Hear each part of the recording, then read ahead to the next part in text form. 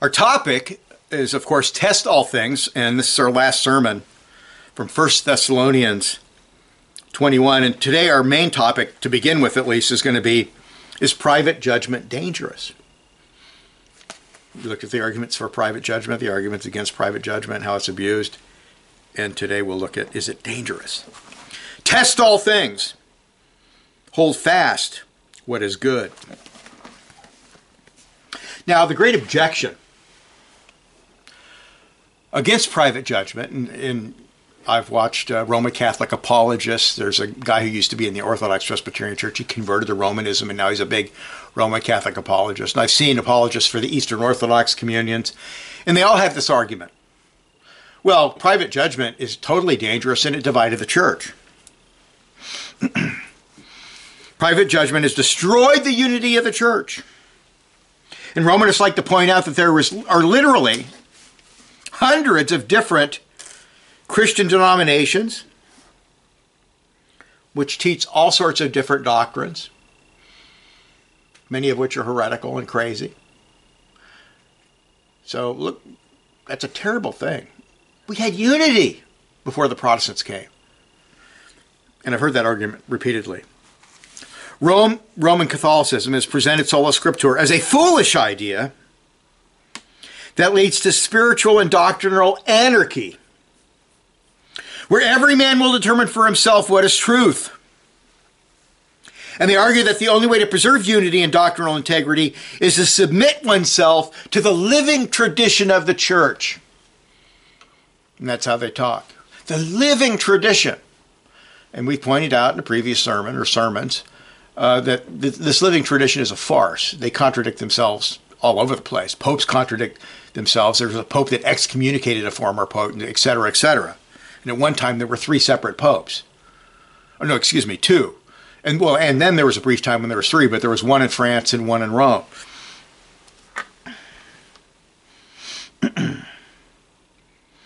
They argue that the only way to preserve unity and doctrinal integrity is to submit oneself to the church. And this kind of argument, where unity and harmony is set in opposition to chaos and anarchy, is easily refuted by the following observations. First, it is not the careful study of Scripture that causes disunity. Remember the command of our text, prove everything. And of course, the presupposition, the implication is you're proving everything by Scripture, by the sacred tradition handed down by the apostles and the prophets. It is not a careful study of Scripture, which is commanded and commended by God in a number of places, that causes divisions, but man's sinful nature. Divisions are inevitable because of sin. There's no problem with the Word. The Word is perfect. The problem is with us and sin. It causes men to sometimes be blind to what the Scripture is saying, and sometimes it causes them to have unbiblical presuppositions that they impose on the text. So the problem, of course, is sin. Because of the fall and what theologians call the noetic effects of sin, how sin affects knowledge, men are very fallible. And the best of men make mistakes. When fallible men interpret the infallible Word of God, they will make mistakes. Calvin has some things wrong. Gillespie, Rutherford. No one is a perfect man. And that, beloved, is the major reason why we are to test or prove everything from the Bible.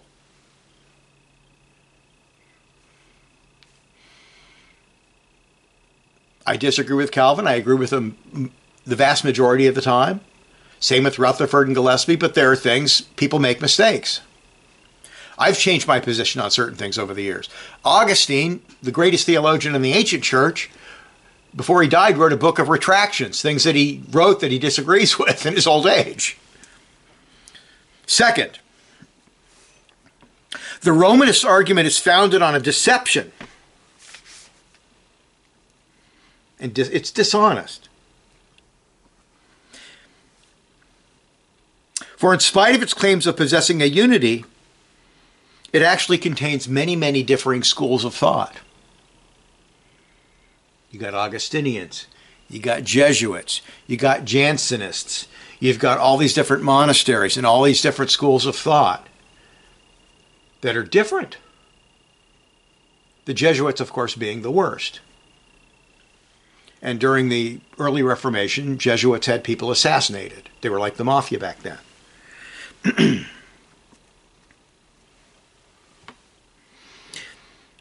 It contains hundreds of different ideas, philosophies, and ethical positions within the Roman Catholic Church.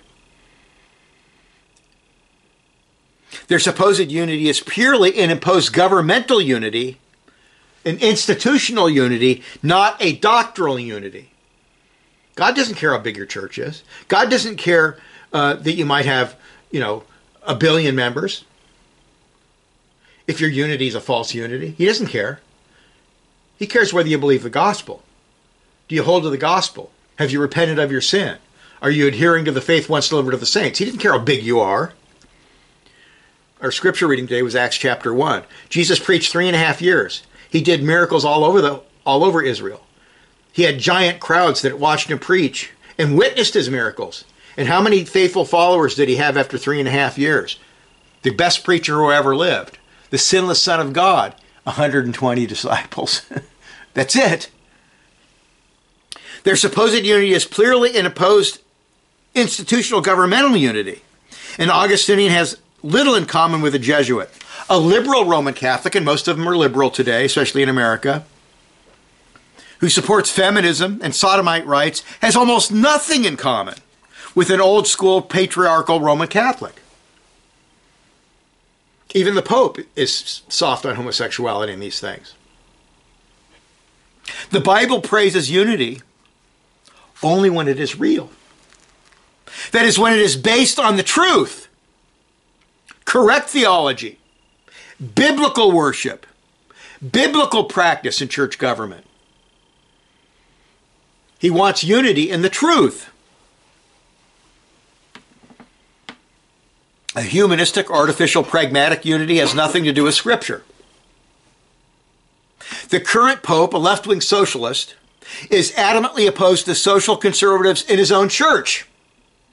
He defrocked the bishop here in Texas, I think it was Texas, because he was very conservative on social issues, which is what the church used to be, the Roman Catholic Church. It's not that way anymore. They're a bunch of socialists, which is basically the worship of theft and covetousness and statism. The government has no biblical right to steal money from Paul to give to Peter because Paul's more successful. The Bible teaches charity, private charity. No state. The state can say there's some fallow land over there, glean, but the state doesn't have a right to steal from one person to give to another.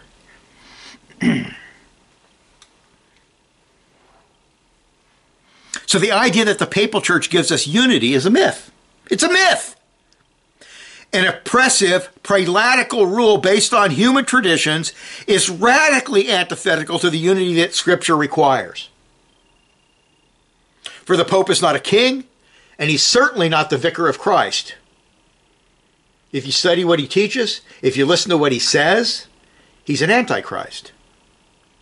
And of course, the old Protestants universally called him the Antichrist. The resurrected and ascended Jesus, and Jesus alone, is king and head of the church. He's our king. Presbyters or elders and teaching rulers, ministers of God, preachers, are there simply to do a ministerial job of teaching what Christ told them to teach. The discipline is based on Scripture. They have no independent authority whatsoever. We can only have genuine Christian unity by sticking to, strictly adhering to, and confessing what he has taught us in the Holy Scriptures.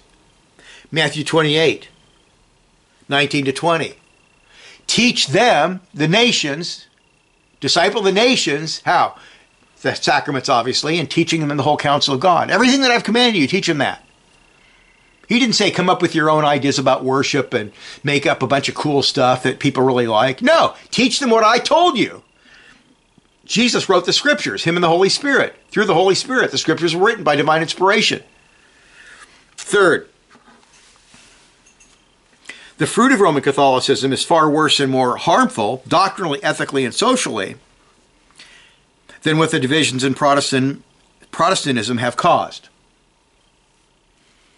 So the idea that we can prove an ethical position by us being unified, it's a farce ethically.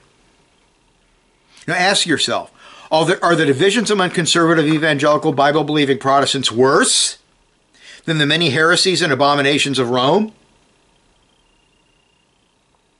Popish unity is actually a satanic unity from the realm of darkness. Worshipping the Virgin Mary, making her a co-mediatrix with Christ, a co-mediator with Christ. That's blasphemous. Worshipping statues, kissing the feet of statues. I was raised Roman Catholic, and this back in the 60s, old school Roman Catholicism. On the different holidays, they had a statue of, well, they had a giant crucifix with Christ in the middle, and they had a statue of Joseph on one side and of their quote altar on one side, and on the other side they had a statue of the Virgin Mary. And on different occasions, they would literally dress them up in different beautiful outfits. And these statues were fully colored with, red lips and everything. And people would stop, and people would come into church and they would pray before the Virgin Mary. That's Roman Catholicism. The Papal Church explicitly denies the biblical doctrine of salvation. What's more important than that? Justification by faith alone, apart from human merit or the works of the law. Look these up later. Romans 3:20-24, Romans 4:3-8 and 5:1, Acts 13:39, Ephesians 2:8-9, Galatians 2:16, Philippians 3:8-9, John 3:16, etc., etc., etc. Many, many passages. The Roman Catholic Council of Trent, 1547. Actually, I think it's 63. I have to go back and fix that. Says, quote, justification is not the removal of our sins alone, but also the sanctification and renovation of the inner man through the willing reception of the grace and other gifts by which a man, in the grammar here is wrong, but from being unjust, in there in the Latin, ex injusto, becomes just.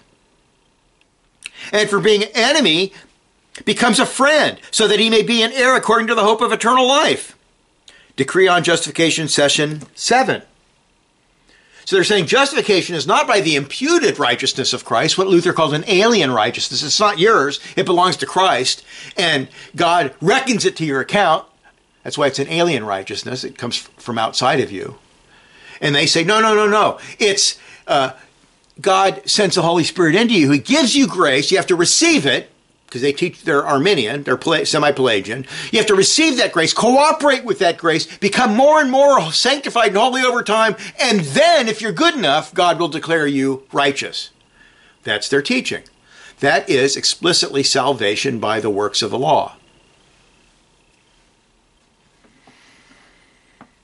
For the Roman Catholic, Christ sent the Spirit into his people so that they could become more holy over time and achieve justification. It's something you achieve.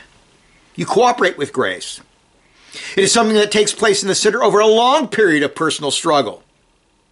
And if the church member doesn't quite make it, he doesn't achieve justification, he gets to go to purgatory, this third place where the leftover sins can be burned off with thousands of years suffering in purgatory.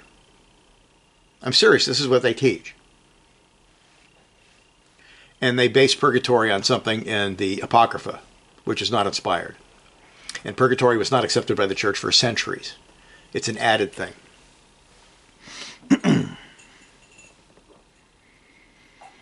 The biblical view is that a believer is justified solely by what Jesus accomplished by his vicarious atonement, his sacrifice on the cross, his bloody death, and his filling the covenant of works. That is, he earned eternal life through his righteousness, Romans 4:8. He obeyed the law. You did not. That's what's amazing about the cross. He takes away your guilt and sin, the negative aspect, and then there's a positive aspect that evangelicals don't preach. He imputes his achieving redemption to your account. perfect righteousness. Because the law requires two things of a sinner to go to heaven. A, you can't break the law. If you break the law, you're guilty. You're dead. And B, you have to perfectly obey the law. Christ did both. He paid the penalty. He obeyed the law. Because as the Reformation really emphasized, I think it's Luke 17:10, all of our best works, working at a soup kitchen, handing out tracts, witnessing to your neighbor, being a good husband, a good wife, whatever, being a good child, all of our good works are tainted with sin. Jesus made that explicitly clear. So you don't earn anything. And certainly, good works don't counteract your sins. They have to be washed away by suffering and death.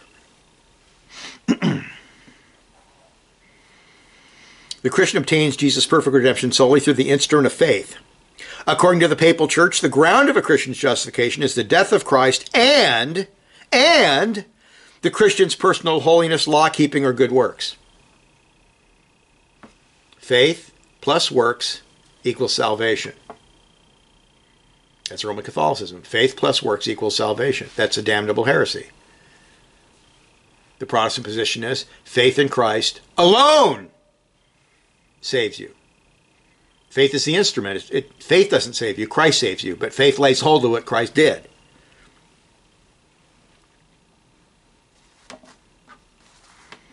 Now, contrary to Roman Catholic apologists, biblical Protestants do preach sanctification. Well, Reformed people do anyway. There's a lot of antinomians out there. They do preach sanctification and the necessity of growth in holiness and obedience over time. All the Dutch and German standards, all the Presbyterian standards, all the teaching, right, sermons of the Puritans, Spurgeon, everybody taught this. But sanctification, which does take place in the believing sinner, and this is the distinction that's critical that Romanists cannot make and the Federal Visionists cannot make, it is a fruit of justification and must never be confused with it. It's not a cause. It's not a co-ground. It's not... Faith and works and good works that flow from faith are not the same thing as the Federal Visionists like to think they are. They're not the same thing. One's a fruit. It doesn't contribute to your salvation. You're obligated to do it. You better be holy. No one can go to heaven without repenting. But it doesn't contribute to your salvation one iota. Romans 6:1-18, Galatians 5:13-25. The Roman Catholic Church is full of idolatry and superstition. Many Romanists, I would say most Romanists, worship the Virgin Mary and pray to her as a co-mediatrix. When I was a pagan, all the girls I knew that were Roman Catholics prayed to Mary almost exclusively. You know, God, he might be angry with me, but Mary's like a mother. She's going to be more friendly. I mean, that's their thinking. Totally ridiculous, because God's love is perfect, but that's what they think. Now, does a unity that sends one straight to hell benefit anyone? Well, we have unity, but we're all going to go to hell unless we contradict the teaching of our church. That's not a very good unity, is it? There will be perfect unity in hell of evil. Does a unity that leads one away from Jesus Christ into idolatry, is it beneficial? Is it not better to have the right of private judgment, which gave us the Protestant Reformation, and the restoration of the true gospel, as well as true worship of Christ? In the 1950s, the conservative Lutherans put out a black and white movie on Luther, which is excellent. It's better than the newer version, although the newer version, the quality of the filming of the new one. But the bishop comes to, I forget what his name was. The bishop comes to Luther. It says, Luther, if we accept what you say, we have to give up all these statues and crucifixes and pictures and all, all these trinkets. And Luther said, that's great. Then we'll just have Christ. It's a really good movie. I will take the true gospel and a saving knowledge and trust in Jesus Christ over the false, tyrannical unity of Rome every single day of the week. And so should you. You want unity? A unity that sends you straight to hell? Fine, go for it. Stalin had his kind of unity. Chairman Mao had his kind of unity. Charles Manson had his kind of unity. That's not the kind of unity we should seek. It is far better to be decentralized with a few errors, especially non-fundamental errors, than totally centralized with universal heresies and abominable idolatries. The solution to disunity and differences in doctrine among Protestants is not an unbiblical ecumenicalism that ignores doctrinal differences for an unbiblical surface institutional unity. That's the whole ecumenical movement. You don't agree on doctrine, you don't agree on ethics, you don't agree on virtually anything, but you get united for the sake of saying, hey, look, we're united, we're great. United Council of Churches were sending money to Marxists in Africa who were murdering Christian missionaries. I'm serious, they did. That happened. The only answer is to test and prove everything from Scripture. And of course, I could have simply said, well, Paul commands us to do this, so you have to have the right department judgment to obey Paul. In addition, one must ask, what is schismatic? What is disunity? What is it? Those who depart from the truth of the gospel and biblical worship for human traditions and human philosophies, or those who leave an apostate church in order to be faithful to the Scriptures. Who's the one who's being faithful and believing in true unity? Which one? If one is to hold fast to apostolic doctrine, one must separate oneself from idolaters and heretics. Better to be with those like Elijah and the small remnant than with Ahab, Jezebel, and the apostate masses. So those who are against unity are those who depart from the true doctrine. Not those who have to leave because they're not willing to commit idolatry. And I can prove that from Scripture. I won't take the time now, but it's easy to prove that from Scripture.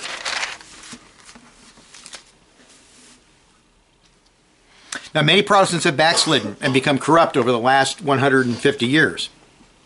But they are not as corrupt and ungodly as the Papal Church. We must pray for reformation and a return to the great achievements of the Protestant Reformation. Okay, the celibacy thing's totally unbiblical, and the rate of priests molesting children is mind-boggling. It's shocking. What Solomon says regarding land applies to doctrinal, practical achievements. Proverbs 22:28, do not remove the ancient landmarks which your fathers have set. Everyone should start by studying, learning, and adopting the original Westminster Standards, 1647.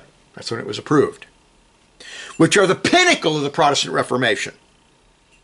If you place the Word of God above all and submit to what it teaches, you'll throw away your crucifixes, your images of Christ, Mary and the saints, your holy water, the Mass, idolatry, signs of the cross, indulgences, confessionals, the five added sacraments, icons, pilgrimages, relics, prelacy, false doctrines. They're all going to go right in the trash. It's better to know Christ than hug up to Antichrist. You will not trust your souls to ignorant fools in such cases who deny the blessings of lawful marriage and covenant headship. Who you will stop acting like a blindfolded sheep where you follow the leader without even bothering to learn what the Bible, the infallible Word of the living God, actually says. That's the thing. I've witnessed to hundreds of Catholics. And maybe once or twice over a period of 40-some years, I've run into a Catholic who actually can debate doctrine, who knows what the Catholics actually teach. Most of them don't know a thing about the doctrine. And the argument is, well, I was born a Roman Catholic. I'm a Roman Catholic. Why? What do you believe? Well, I don't know. I was born a Catholic. That's the most common view. They don't know.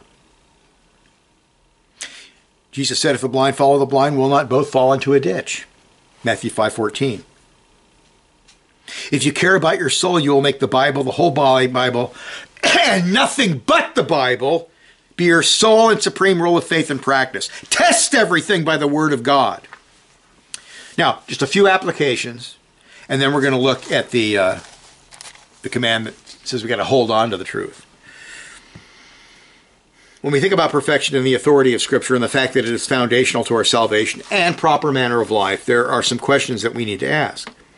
First, and this is important, do we possess an accurate translation of the Bible, not a paraphrase, or what's called a dynamic equivalence version, which is simply a mild paraphrase? And that means we would want the King James Version or the New King James Version or the King James 2, Peter Green. And I didn't get into it here, but also, do we use a proper text? Do we use the majority text instead of the minority text, the liberal text? So do we possess an accurate translation that we read every day to become intimately familiar with its contents? Learn your Bible. Professing Christians in America spend a great deal of time watching television and surfing the internet. And the average, I forget, for young people, it was like 8 or 9 hours a day or something crazy. For older people, it was like 6 hours a day. The numbers are shocking. Such professing Christians remain immature spiritually and are easily taken in by errors and syncretistic theological and practical errors. And I remember, I'll never forget, I was going door to door as a salesman. It was back in the 70s. And I ran into Mormons. I ran into Mormons all the time, and I ran into Jehovah's Witnesses all the time because they're out there knocking on doors. And I had a leader. He was like a guy who watches over the people. He was like their big shot, Jehovah's Witness. Admit to me, because I was debating about the divinity of Christ. He admitted to me that they basically went after people. They loved going after people who didn't know anything about Christianity. So that's true of the Mormons, because the Mormons present themselves as Christians, and they're not even close to being Christians. Their doctrines are blasphemous and totally idolatrous.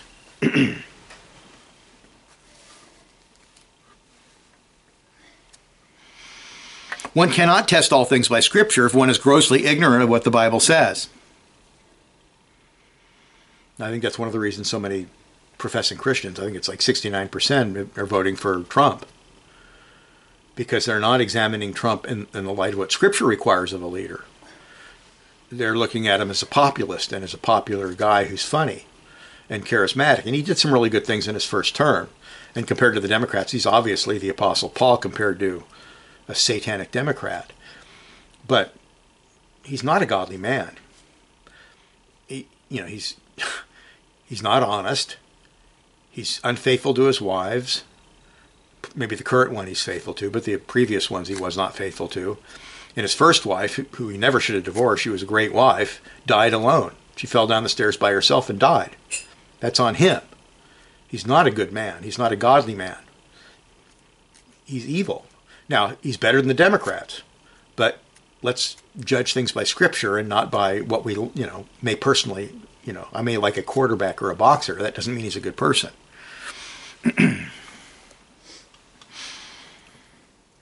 In America, as the Christian world and life view dissipates, and the culture grows more and more immoral and irrational over time, polls indicate that professing Christians are to an extent following these unbiblical and immoral trends. Evangelicals have been getting soft on homosexuality, or at least softer. The PCA has a minister who says he's a homosexual. Now he says I'm just a non-practicing. But he identifies as a homosexual. Allegedly. That's what allegedly. And that's just, you got to be kidding me. It has to be a past tense thing.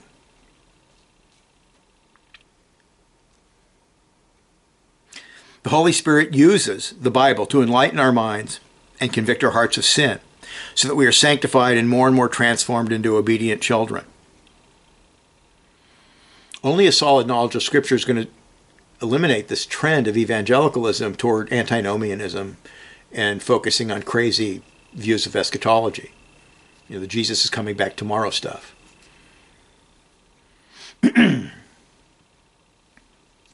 Jesus prayed, "Sanctify them by your truth. Your word is truth." John 17:17. Peter says, "You have purified your souls in obeying the truth through the Spirit. 1 Peter 1:22, and then in 1 Peter 2:2. As newborn babes, desire the pure milk of the word that you may grow thereby. Do you want to grow? Learn the Bible. Do you want to grow? Study Scripture. Learn good Christian theology. Learn good Christian ethics. Know what you're talking about.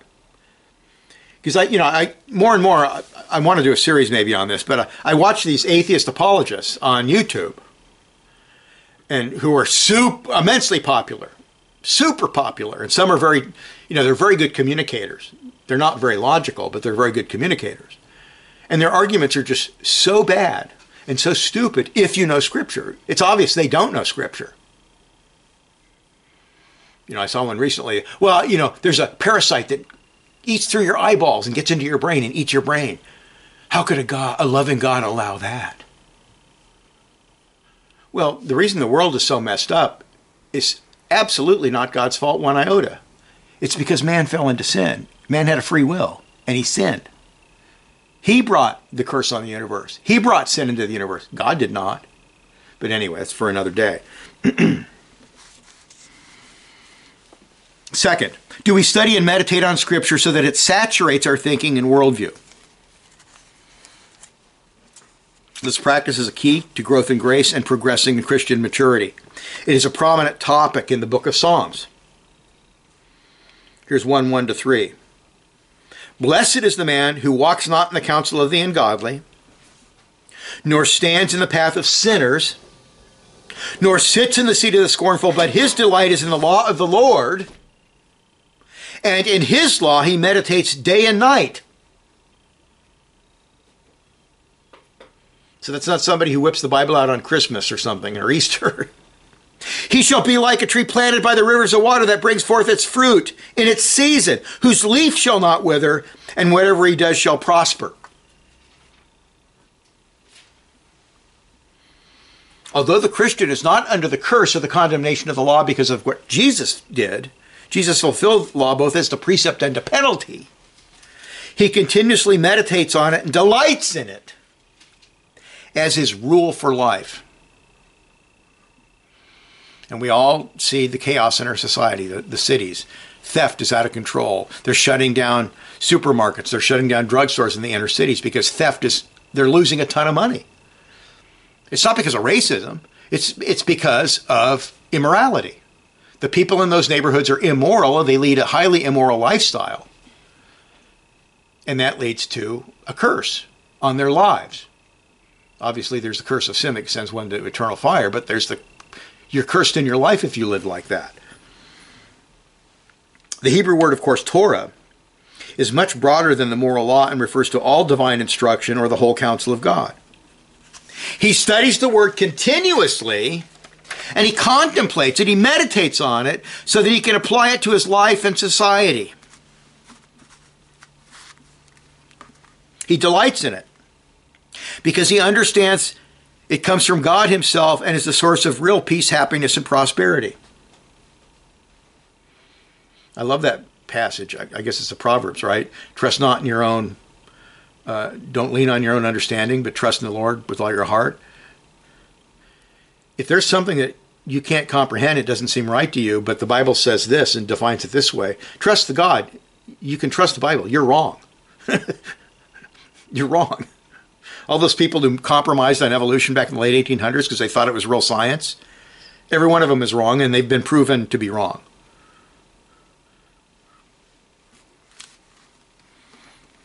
To meditate, we must first learn what the Scriptures teach. Then we learn how these truths relate to the Scriptures as a whole.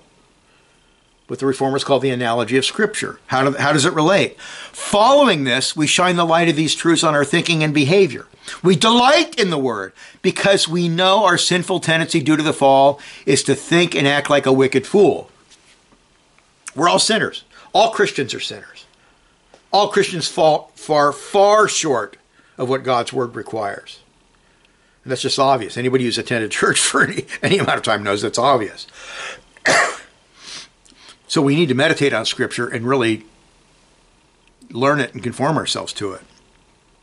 The Scriptures give us true wisdom and discrimination. Proverbs 23:7, for as he thinks in his heart, so is he. You look at what's going on in the cities where there's all this theft and crime and homelessness and people pooping in the streets and shooting up heroin right in the streets and fentanyl and dying on the sidewalks. And how could the liberals be so insane and cruel and completely satanic and idiotic? Because that's the way they think in their heart. They think they're doing the people good. They really believe that what they're doing is good, even though it's obvious to a 5-year-old with a brain that what they're doing is insane and crazy. Meditation is the touchstone of the Christian. It shows what metal he is made of.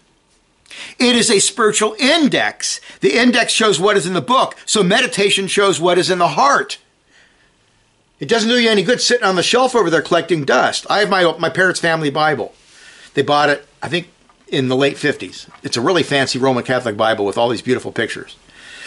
And it's, of course, the Douay version. In the Old Testament, I forgot what the Old Testament version is called. The New Testament's called the Douay version. And my parents, the only time they ever cracked it open was to write in, this person was born on this day. This person died on this day. Meditation chews the cud and gets the sweetness and nutritive value out of the word into the heart and life. This is the way the godly bring forth much fruit. Chew the cud of God's word. The one who meditates on the word is like a tree planted by a river. He is solid. He's dependable. He is unmovable as to his faith. And he continuously grows because he has a continuous source of spiritual nourishment. And therefore he produces fruit. And if you've ever been to a desert climate, we used to drive, I've driven I-40 to California several times.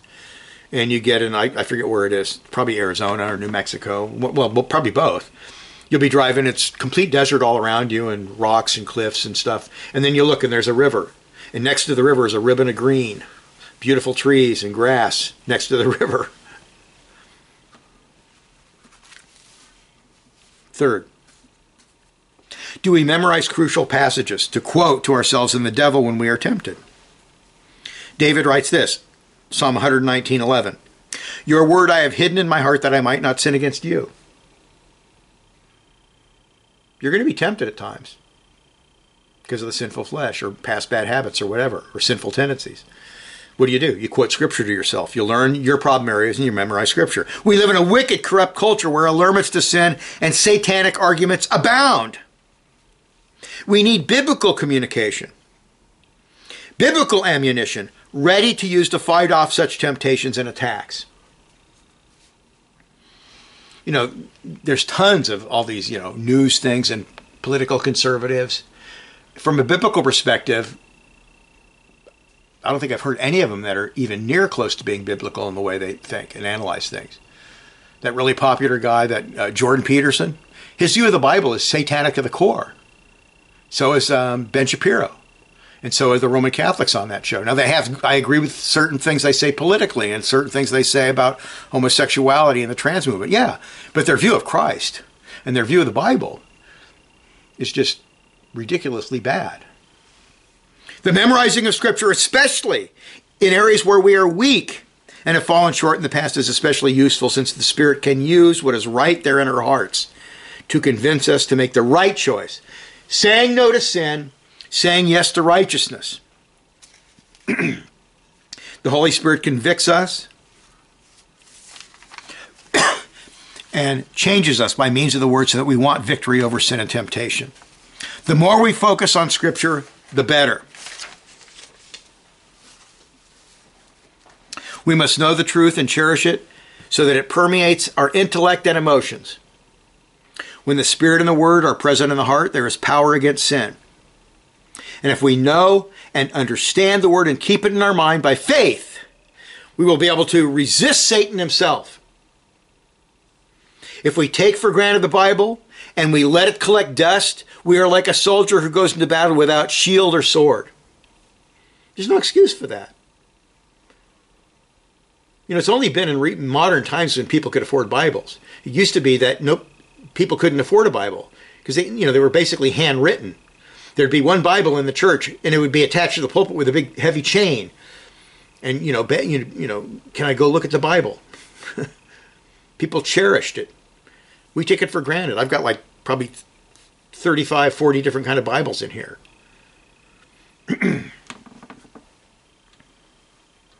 James 1:22, be ye doers of the word and not hearers only, deceiving yourselves. And then we come to the end of this series, hold fast to the truth. After Paul commands us to test everything, he tells us to hold fast to the truth of those teachings that are in full agreement with the truth. The apostle speaks in ethical terms, defining true teaching as that which is good, that which agrees with the biblical record. It is not enough to carefully study Scripture and learn the truth, as well as firmly believe it. One must grasp it. One must cling to it. One must keep it in one's heart the rest of one's life. In other words, one must hold on to it and persevere. Discipleship is a lifelong process of testing all things and then holding fast to that which is good, biblical, and necessary for faith and life. So the Christian life is like a long journey on a narrow path surrounded by dangers, stumbling blocks, temptations, all around us. Public schools are run by Satanists. The colleges and universities, except for explicit Christian ones, are basically run by a bunch of Satanists. Hollywood, Satanists. The news media, even Fox News. Yeah, of course it's way better than CNN and CNNBC or whatever it's called. But it's conservative Roman Catholics. Most people in our day who profess Jesus and begin the journey never complete it, because they did not hold fast the truths of Scripture. When I was younger, I was way more evangelistic, and I know, I could think of 30 people that made a profession of faith to me, witnessing and so forth. Out of those 30 people, I think 2 remained Christians. And some of these people became members, and some of these people I looked up to and stuff. You got to persevere to the end. The reasons why we are required to hold fast are all related to our sinful nature and the sinful and historical tendency of professing Christians to become cold, complacent, and careless over time. Read your Bible, the whole history of Israel, the history of the church. The excitement, zeal, and love toward Jesus and the gospel that one had in the beginning can become lax or lukewarm if the great truths of Scripture are not held fast and kept in one's heart. When the gospel and word is not properly appreciated and people take Christ's amazing salvation for granted, the cares of this world can choke out the word, and the professing Christian is unfruitful. Matthew 13:22. And I remember I went to a Christian college. I went to the RPCNA college in Beaver Falls for 1 year. And the vast majority of the people there, well, they had liberals and Catholics and stuff, but these were people raised as Christians. And they most of them totally took it all for granted and really didn't care about what the Bible said. They're here to have fun. And if that involves some sinning, so be it. That's their whole attitude.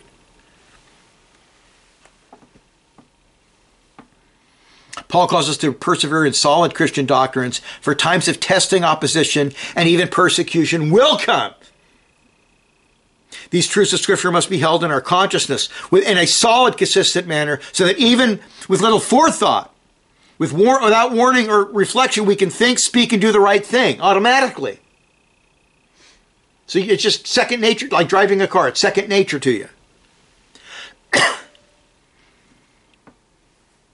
We want a correct manner of thinking, speaking, and acting to be second nature. That is an ingrained habitual practice. A faith that keeps these truths in our heart is a shield against the forces of evil, Ephesians 6:16. It is a double-edged sword that cuts asunder and slays the arguments of Satan and his followers, Ephesians 6:17. Whenever I'm out, and me and my wife, we go to the beach twice a year.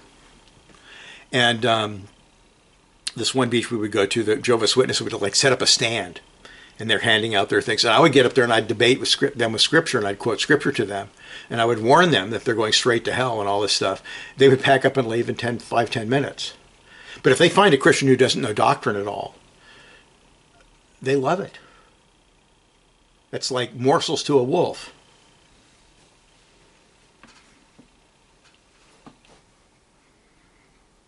When accompanied by the Spirit's power, it causes believers in the church to be spiritually conquerors of planet Earth. Matthew 28:15 following, Revelation 19:15, and Ephesians 6:17. The whole history of the church has been one of decay, declension, and apostasy. The churches have had external pressures and attacks, but the internal corruptions of doctrine, worship, and practice have been far more devastating and long-lasting effect on the churches. If you're raised a Roman Catholic, I can guarantee you about 99.99% of the time you're not going to know what the gospel is. Your version of the gospel is going to be a false, deadly, fake gospel.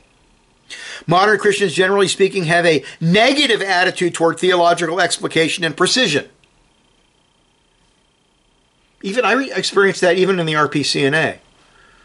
Brian cares about doctrine. He doesn't care about people. Brian's too obsessed with doctrine. Well, that's a fallacy of black and white. You can care about doctrine and care about people. If you care about people, you better care about doctrine. Because you can care about people all you want and have all the compassion in the world, but if you're teaching them a lie, you're not helping them. They are even more hostile attitude towards polemical theological preaching and writing. They do not understand the great importance of clinging to the faith, for grasping the faith and never letting it go involves not only theological precision and emphasis, but also defending the faith against all false teachers and heretics. They don't know their history of the Reformation. John Knox, you know how he brought the Reformation to Scotland? He'd just go to each town and he would set up a debate with the priests and the scholars.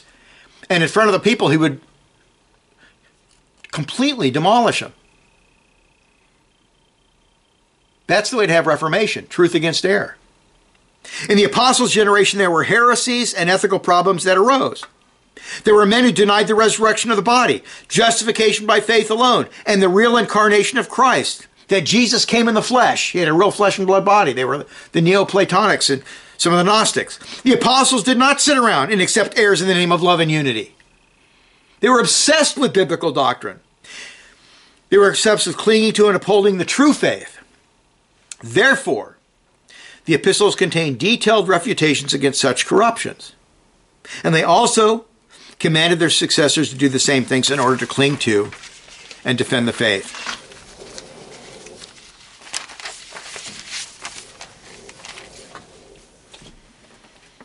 First Timothy 1:3, as I urged you when I went into Macedonia, remain in Ephesus that you may charge them that they teach no other doctrine. First Timothy 1:20, having faith and a good conscience, which some have rejected, concerning the faith have suffered shipwreck, of whom Hymenaeus and Alexander, whom I delivered to Satan, that they may not learn to blaspheme. 1 Timothy 6:3, 4, and 5. If anyone teaches otherwise and does not consent to wholesome words, even the words of our Lord Jesus Christ, and to the doctrine which accords with godliness, he is proud, knowing nothing. Men of corrupt minds and destitute of the truth, from such withdraw yourself. Separate. The people who pervert the doctrine and the worship, they're the ones guilty of schism, not the ones who separate themselves to obey the truth.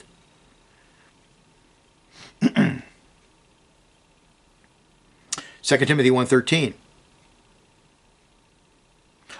Here's 1 Timothy 6:21. O Timothy, guard what was committed to your trust. Avoid the profane and idle babblings and contradictions of what is falsely called knowledge. By professing it, some have strayed concerning the faith.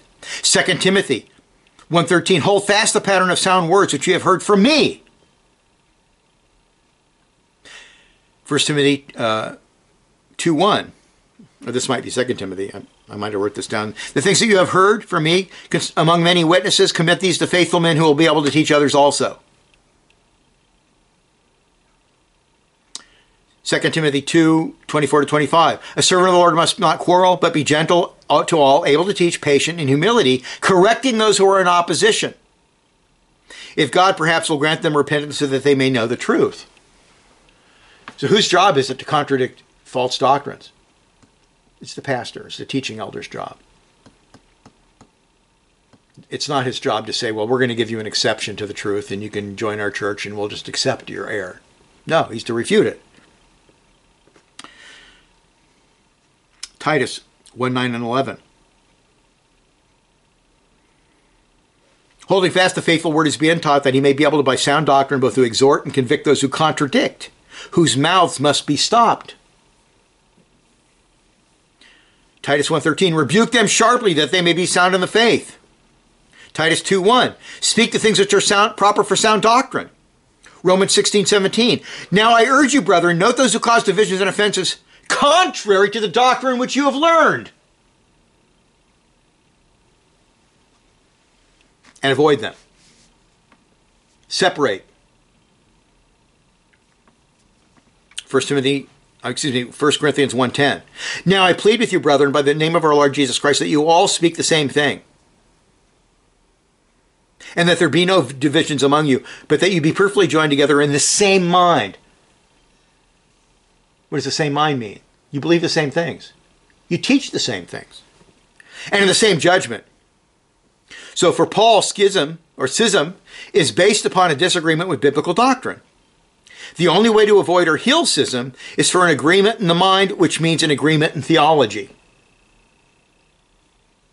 Unity is not found in one organization or an ecclesiastical or organizational unity. That's not the way unity is formed in the Bible.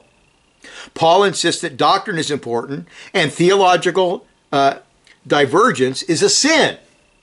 And, oh, by the way, heresy is listed as one of the sins of the flesh in Ephesians, or Galatians. Organizational union without theological agreement was precisely the trouble at Corinth. The remedy is intellectual unity.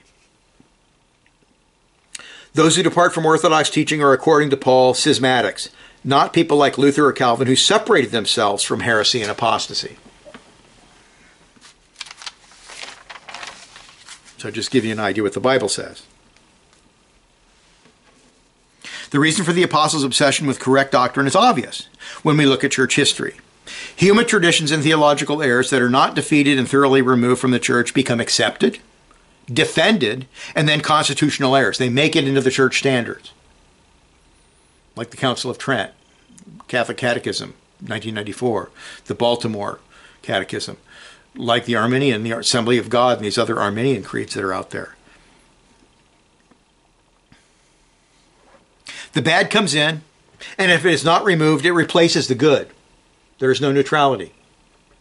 The greatest persecutor of true Christians after the Protestant Reformation was the Roman Catholic Church.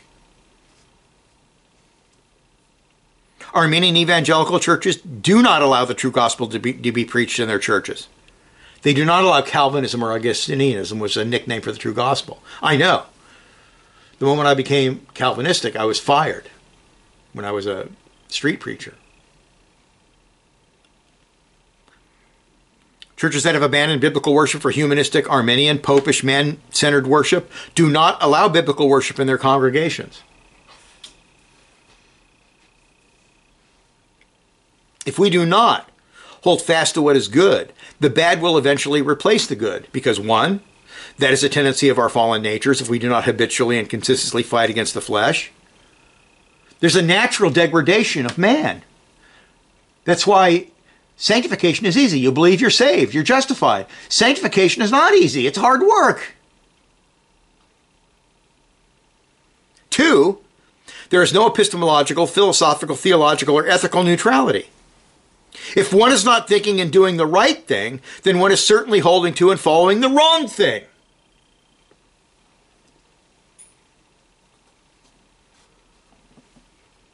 Fallible men with sinful natures always bring decay if they do not strictly obey Paul's command, hold fast to that which is good.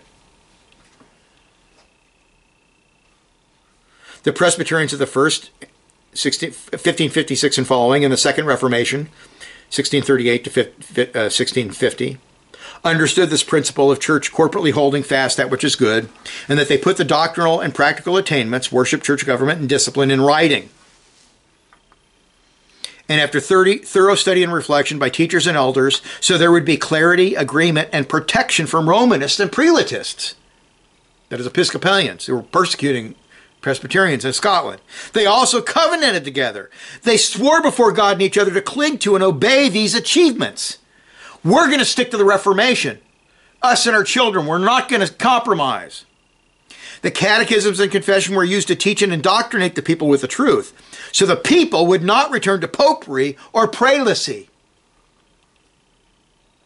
When Christians in churches are challenged or assaulted by theological wolves within and enemies without, They have something good, biblical, and irrefutable to stand upon. If we are hold fast that which is good, then we must keep the biblical testimony and the lawful covenants that support that testimony. And the testimony, of course, is totally in line with sola scriptura. The doctrinal achievements of the Covenanters were thoroughly proved by Scripture, and our text teaches us that we must be able to prove these things also by the Word of God. The Westminster Standards are founded upon the rock of Scripture and express the most mature, detailed, and excellent statement of faith of the whole Reformation.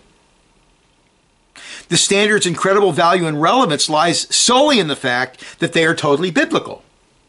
We touched upon this very carefully last week. Sola Scriptura and the authority of Scripture, it's our sole standard for faith and life, but that doesn't rule out having a solid biblical subordinate standard. While we recognize the supremacy, infallibility, and authority of the Word of God, and therefore study it carefully, we can be helped in our commitment to the Word by recognizing and learning from biblical subordinate standards. And we have seen in our brief consideration of church history that holding fast that which is good is not incompatible with the adoption of biblical creeds and confessions. The one is designed to uphold the other. If we are to speak of church tradition,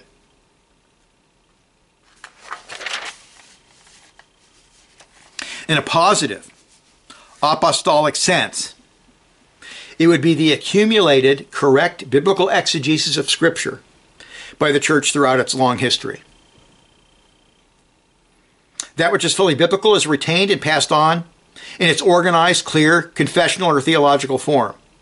That which is unbiblical is rejected and discarded as a human tradition or an incorrect exegesis of Scripture. And the ancient church used to have anathemas. If you deny the resurrection, you're anathema. You're under a curse. We proclaim you under a curse. If you deny the biblical doctrine of salvation, you're under a curse, etc., etc. The biblical church adds nothing of its own. The testimony that we are supposed to hold to in the present is identical to the apostolic testimony in the first century. The truths presented are identical, but our advantage lies in the fact that theological statements become easier to understand, as well as more systematic and organized as the church carefully studies the Scriptures and fights off various heresies and incorrupt interpretations over time. After the Council of Chalcedon, there are no good reasons or excuses for misunderstanding the hypostatic union of the two natures in Christ in one person. They perfected that doctrine. There's no excuse to not believe that. After the Protestant Reformation, the fully biblical doctrine of justification by faith alone is clearly set forth in a manner that he who runs may read and understand. Now, what the problem with evangelicals today is they don't study that stuff. They don't learn. If you ask the average evangelical, what is justification by faith? They have no idea. They've been taught that getting saved is you accept Jesus into your heart. You open up the rib cage, let him into the heart, and you're saved. We are not saying that Paul or Scripture is unclear on these matters, but that the correct exegesis and theological exposition of these precious doctrines set forth in correct confessional form over time, so that church officers and communicant members can be tested and approved, is a crucial aspect of the corporate sanctification of Christ's church. It is a crucial way of holding fast to that which is good and rejecting that which is bad. And covenanting is designed to hold fast these biblical attainments because man's sinful tendency is to go backwards, take the attainments for granted, and be more inclusive of incorrect views for the sake of church growth, as well as a humanistic concept of unity.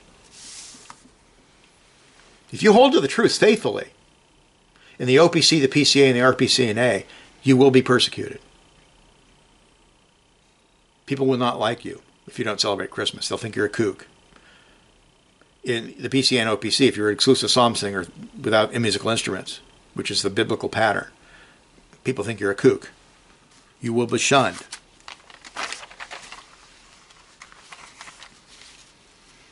Now keep in mind, we live in a time where serious errors and heresies abound, where intellectual elites are blasphemous and immorality, lawlessness, and sexual perversions have come upon America and the West like a mighty deluge.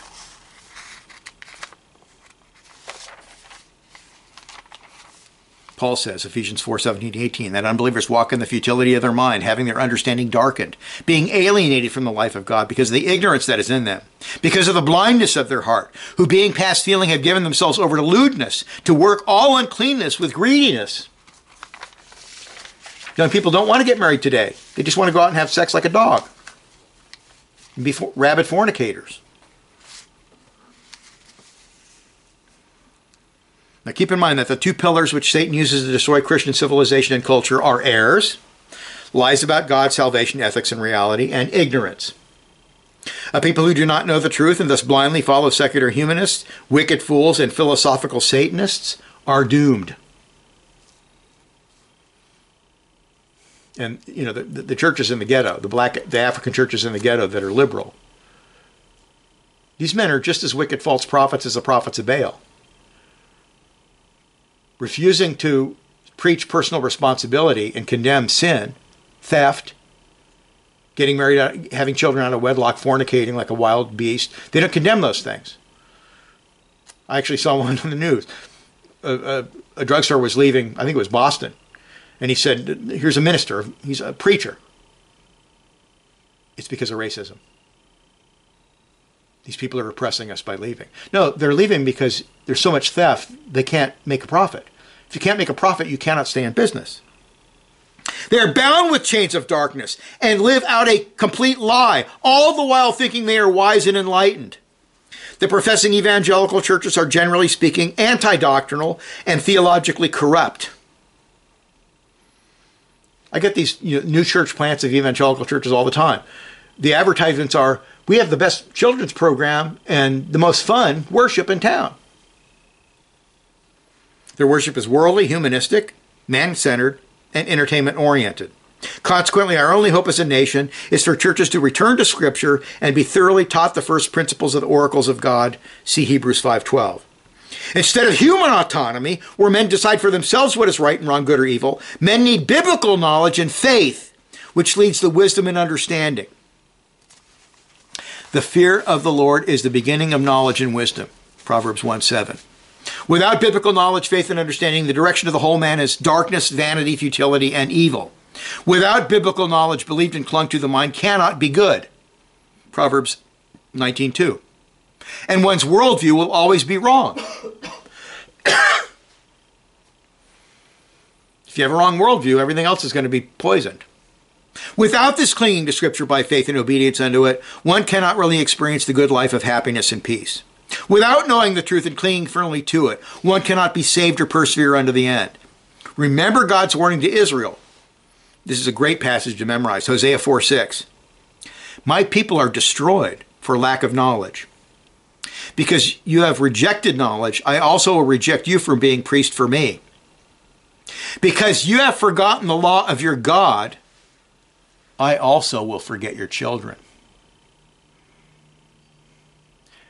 The rejecting of the truth has multi-generational consequences. And the children of those who became rebellious in the 60s and turned to mysticism and drugs and all that, and sexual immorality, those children are running our country now. And they're the most evil generation we've had in many generations. They're very evil.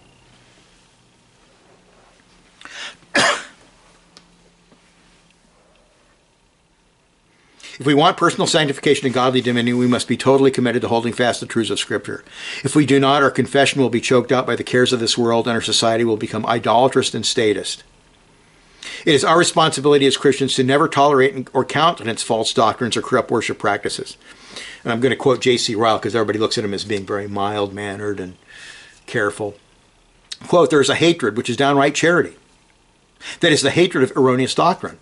There is an intolerance which is downright praiseworthy. That is the intolerance of false teaching in the pulpit. Who would ever think of tolerating a little poison given to him every day? If men come among you who do not preach all the counsel of God, who do not preach of Christ and sin and holiness, of ruin, redemption, and regeneration, and who do not preach these things in a scriptural way, you ought to cease to hear them. You know, I'd preach in these RPCNA churches out in the country where the kids have all left. Now I'll join the local Baptist Arminian church because they married Susie or something. That's called occasional hearing. It's a sin to listen to heretics. You ought to act upon the injunction given by the Holy Spirit in the Old Testament.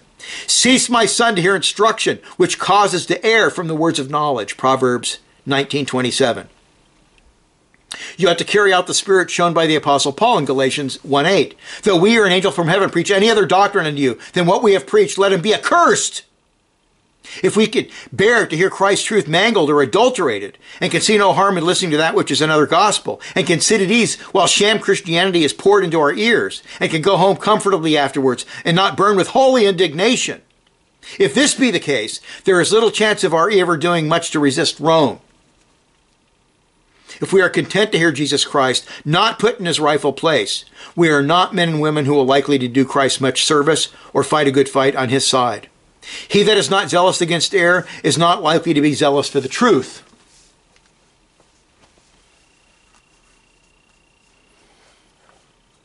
And that is totally antithetical to the way evangelicals, even many, many Reformed churches think today. When I wrote a book against the federal vision, condemning it, explicitly showing errors and heresies, and I was selling it at a conference, and these guys are all, this guy came up to me, well, can't you just not say anything negative about them? They're our wonderful brothers in Christ. Just put it in positive forms. I said, no. They've said these things. We need to expose what they've taught. We must exercise our right of private judgment and prove all things. If we do not, we must live by an implicit faith in others, and church history has shown that the others are often corrupt, in error, and even heretical. Then, we must hold fast that which is good, so that we persevere and pass the true gospel and counsel of God down to our children.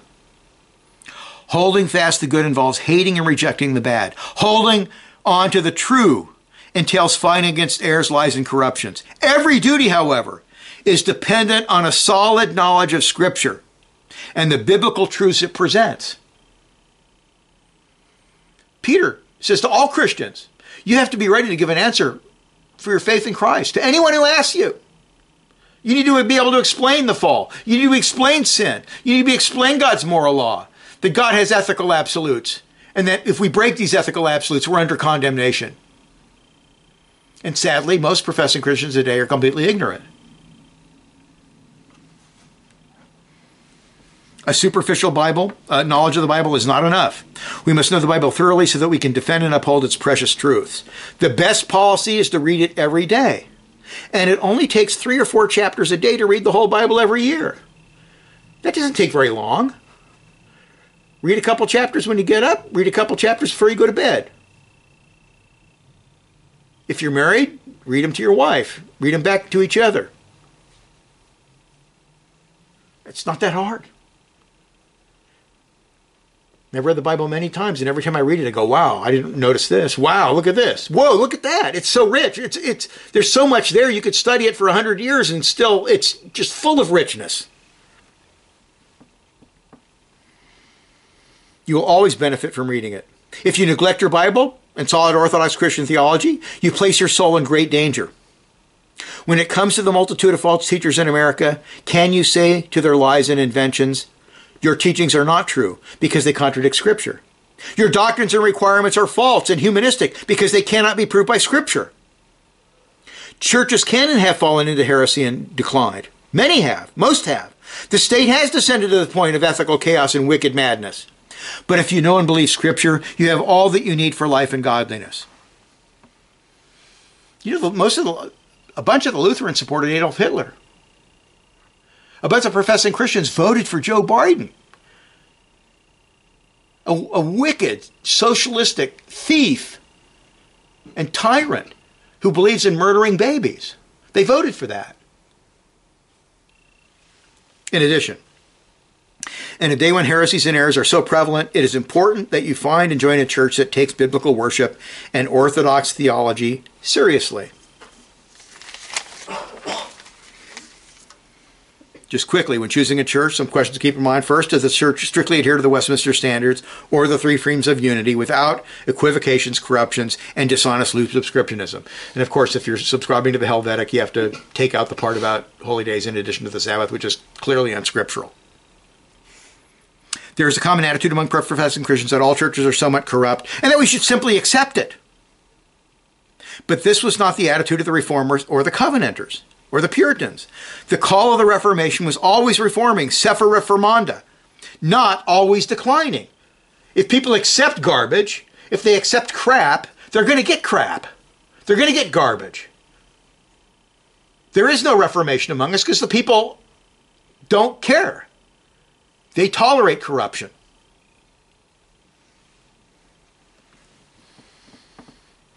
If people accept corruption as normal, so one should not rock the boat, they will get corruption. Second, does the church practice biblical worship, exclusive psalmody, a cappella, without extra biblical holy days such as Christmas? Third, does the church practice biblical discipline?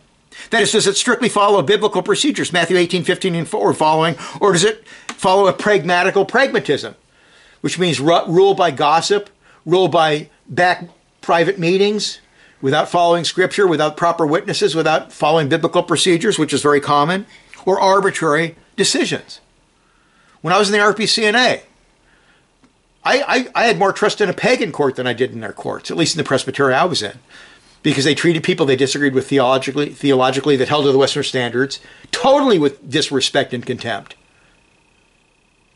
And people who were denying and contradicting the standards, they sided with them and helped them overcome every charge.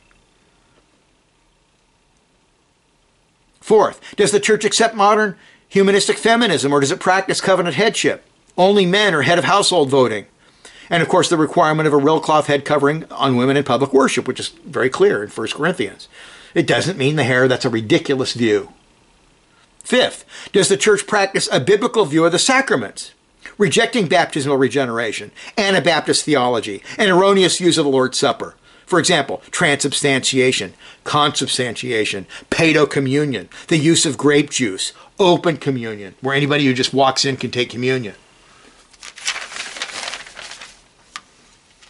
Such churches, sad to say, are few and far between. They need your fellowship and they need your support. Isaiah 40 verse 8, the grass withers, the flower fades, but the word of God stands forever. And I'll end with this, Psalm 119, 99, 100, 105, 130. I have more understanding than all my teachers, for your testimonies are my meditation. I understand more than the ancients, or literally the aged, because I keep your precepts. Your word is a lamp to my feet and a light to my path. The entrance of your words gives light. It gives understanding to the simple. Hold fast to the truth and judge everything by Scripture. Prove it. Prove it. Life would be much simpler for me if I believed in singing uninspired hymns and I celebrated Christmas. I would be far more popular than I am. But I don't care what people say. Let the whole world be wrong. Let the whole world be proved a liar. What God says is truth, and we have to obey it. Let us pray. Father, we thank you for your holy word. We thank you so much. Cause us to study it. Cause us to learn it. Cause us to meditate on it and even memorize it and apply it to our lives consistently. Help us, Lord, for we fall short every day because of the wicked flesh. Don't let us self-deceive ourselves and be a fool and be lukewarm. Help us to be fully attentive to your word in every way possible and obey it. In Jesus' name, amen.